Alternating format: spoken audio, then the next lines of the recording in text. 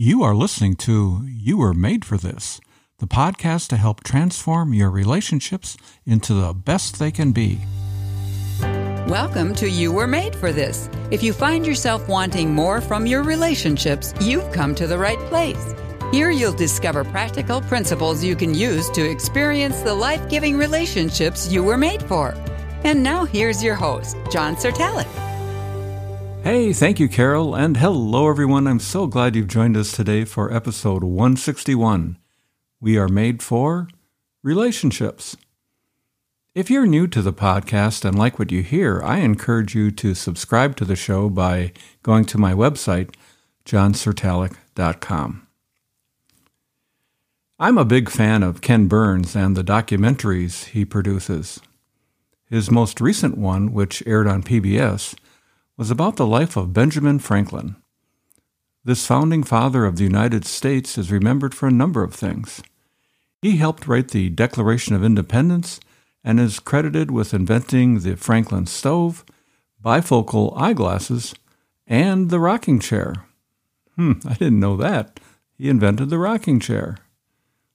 When I saw the Ken Burns documentary recently, it reminded me of an episode I did several years ago, episode 32, that among other things talked about what Ben Franklin did to deal with the loneliness he was experiencing in his 20s. It fascinated me because loneliness is certainly a relationship concern here in the 21st century. Franklin's solution to his loneliness was part of a larger discussion in that episode about what our purpose is here on earth.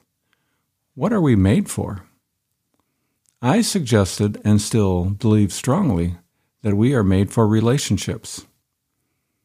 Because this is such an important topic, I thought it would be helpful to rewind parts of that earlier episode for today's show. We'll start by looking at the biblical basis for the importance of relationships. In the first chapter of the first book of the Bible, the book of Genesis, we learn that all of mankind is made in the image of God. We also learn that God is a relational God, with the Father, Son, and Holy Spirit of the Trinity interacting with each other. So since we are created in the image of God, and since God is relational, we are to be relational as well. As people of faith, we are to reflect God's image in all our relationships. We were made for this. In living as an image bearer of God, we can make a contribution and difference in the world through our relationships. We were made for this. It gives glory to God as we imitate this relational quality of His, especially when we do it well. We were made for this. You know, when Jesus was asked by the religious leaders of the day, what is the greatest commandment, what was the most important thing anyone can do in their life, he responded with the following. Jesus said, "You must love the Lord your God with all your heart, all your soul, and all your mind. This is the first and greatest commandment. A second is equally important. Love your neighbor as you naturally love yourself." He said everything we do in life is summed up in these two commandments. This is what we were made for. We were made for relationships. If you've been around here for a while and have wondered about our podcast name, You Were Made for This, I hope by now you realize that relationships are the this that we are made for. We are all made for relationships. This podcast is designed to equip people to make their relationships the best they can possibly be. The 31 episodes from Season 1 were created to give people tools and ways of thinking they can use to enhance their relationships. Because on so many levels, it's our relationships that give our life meaning and purpose. Season 2 will be no different. So for today, let's consider relationships in terms of the this that you were made for. We'll use THIS, this, as an acronym to describe 4 important qualities that will transform our relationships into the best they can be. I'll be making some comments and observations about each one of them. The first quality, the T quality, is transcendence. To be transcendent in our relationships means to exceed our natural inclination as a human being to be self-centered, where our inherent goal is to do whatever we have to do to meet our needs and desires.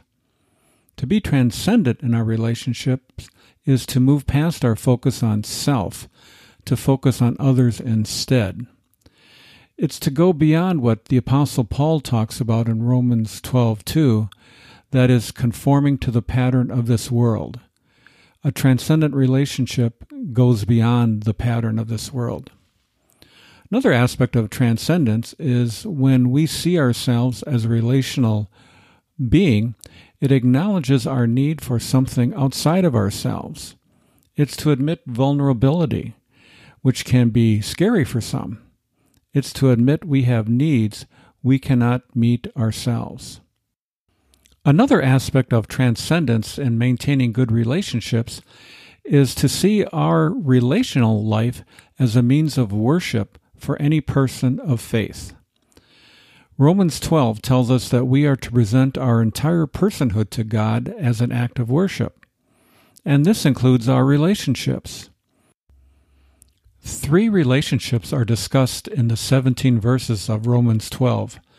There's our relationship with God, our relationship with ourselves, and our relationship with other people. In some future episode of You Were Made for This, we'll be talking about this passage, this whole chapter, in a lot more detail. It's rather fascinating. It's one of the most relational passages in all of Scripture. Another aspect of the transcendent nature that we can have in our relationships is that we can influence the world and make it a better place through our relationships. People are watching. We model for them what good relationships look like and the rewards that come with relating well. My final comment about the transcendent nature of good relationships is that it's really important that we transcend our expectation that we can change other people. We cannot change others, but we can change ourselves. Don't expect any transformation by simply waiting for people to come to us, waiting for people to change. Transformations in our relationships only occur when we change. So there we have it for the letter T, the this that we are made for, transcendent relationships. Let's move on to the letter H, which stands for honor. I mentioned just a minute ago that one of the most relational chapters in all of Scripture is found in the Apostle Paul's letter to the Romans, chapter 12. In chapter 12, we come to verse 10, where Paul says, "Take delight in honoring others." Imagine that, take delight. Honoring someone in our relationships has several components to it. For one thing, we honor someone when we listen to them, which is sorely lacking in today's culture. Something I have a great deal of passion for, the whole subject of listening. And in future podcasts, we are going to be talking about this component of good relationships in a fair amount of depth, listening. But there are other components to honoring people. We honor people when we try to bring out the best in them. For when we bring out the best in others, we really bring out the best in ourselves. It's just one way we can experience joyful, life-giving relationships. Moreover, we honor our relationship with another person when we humbly acknowledge our weaknesses and relational skills and work to hone those skills for the sake of the relationship. I remember in season 1, we had a 4-part series on various relationship skills. And finally, we honor the difficult relationships in our lives when we allow people to experience the consequences of their choices, even when we see how those choices are so harmful to the person making them. This comes up frequently with adult children who are caring for elderly parents, where the elderly parent is just irascible and hard to get along with and is just making very poor relational choices. And, when we care deeply about our parents and we want the best for them, but when we see them making really dumb mistakes, it's just hard to let them go. And the question comes up, how, we're supposed to honor our parents. Even as children and even as adults, we're to honor our aging parents. So what does it mean to honor an aging adult parent? And I think part of it is really to honor the decisions that they have made, even though they are not decisions that we certainly would make for ourselves. Well, that's a subject for another day, which we will probably get into at some point. So we've covered H in the word this, the acronym for the this that we were made for, relationships. Let's move on to the letter I. Relationships, by and large, are transformed when we take action, when we take initiative, rather than waiting for someone to initiate with us. We were made to take the initiative in our relationships, regardless of how other parties in that relationship may or may not respond. This past summer, I read a really interesting book by Cal Newport. It's his latest book, Digital Minimalism. He tells an interesting story about taking initiative in relationships. You'll find a link to the book at the end of the show notes. In his book, Newport describes how apparently relationships were important to one of the founding fathers of the United States, Benjamin Franklin. In 1727, Franklin returned from London to live in his newly adopted home of Philadelphia. Franklin was from Boston, and he had no social connections in the city of brotherly love. He was only 21 at the time, and he soon discovered he wasn't feeling the love in Philadelphia. But rather than waiting for relationships to come to him, he created his own network of relationships that he called the Junto Social Club. It had 12 members from various walks of life who met every Friday evening for 38 years to discuss the social issues of the day. I just love how he took the initiative. What if all the lonely people in the world were to do that? What if we were all to take the initiative to form a social network where none exists? I love this example of taking initiative. But there are elements in our culture that run counter to the notion of taking initiative in relationships. One of them is the online world of digital technology. In the book I mentioned before, Digital Minimalism, Cal Newport quotes MIT professor Shirley Tuckle, who makes the distinction between connection, which is online interactions, and conversations, which he determines as real-world encounters between human beings. Here's what she says, and I'm quoting from Cal Newport. Face-to-face conversation is the most human and humanizing thing we do. Fully present to one another, we learn to listen. It's where we develop the capacity for empathy. It's where we experience the joy of being heard, of being understood. Isn't that rich? Newport and Turkle argue that it is only analog interactions that move the needle in relationship development. Digital interactions miss the nuances of face-to-face interactions or voice-to-voice communication. Absent are the tone of voice and facial expressions.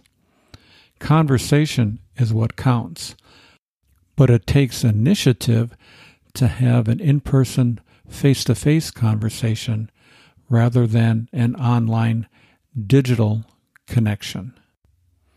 Finally, we come to the last letter of the this that you were made for, the letter S, which stands for selfless service.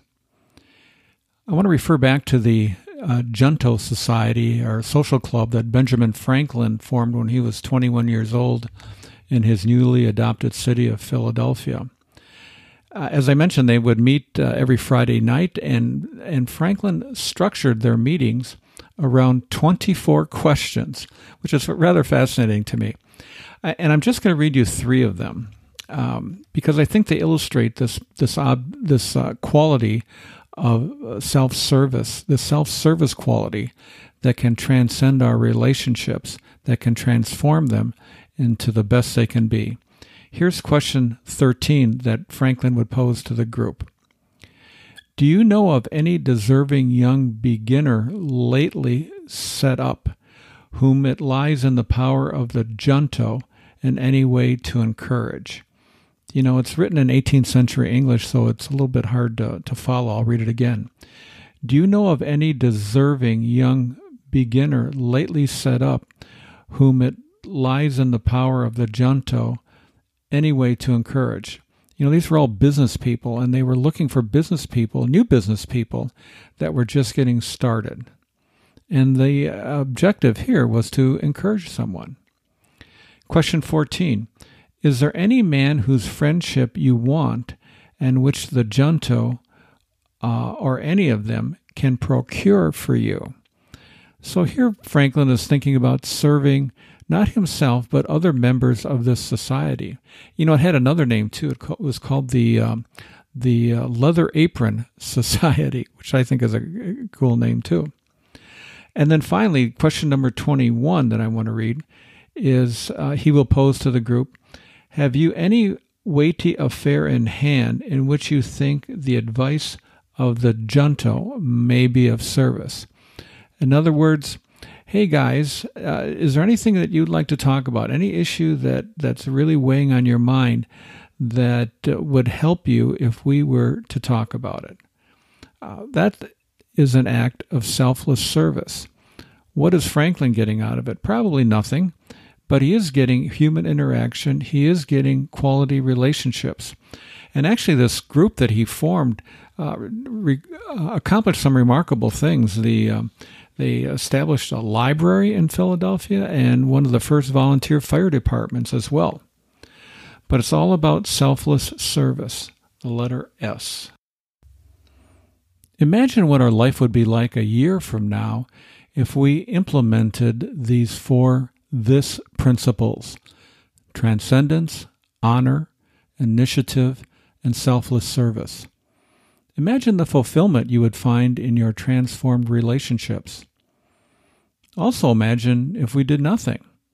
There's an old saying that you've probably heard. It's an old salesman adage. It says, if you always do what you've always done, you'll always get what you've always gotten.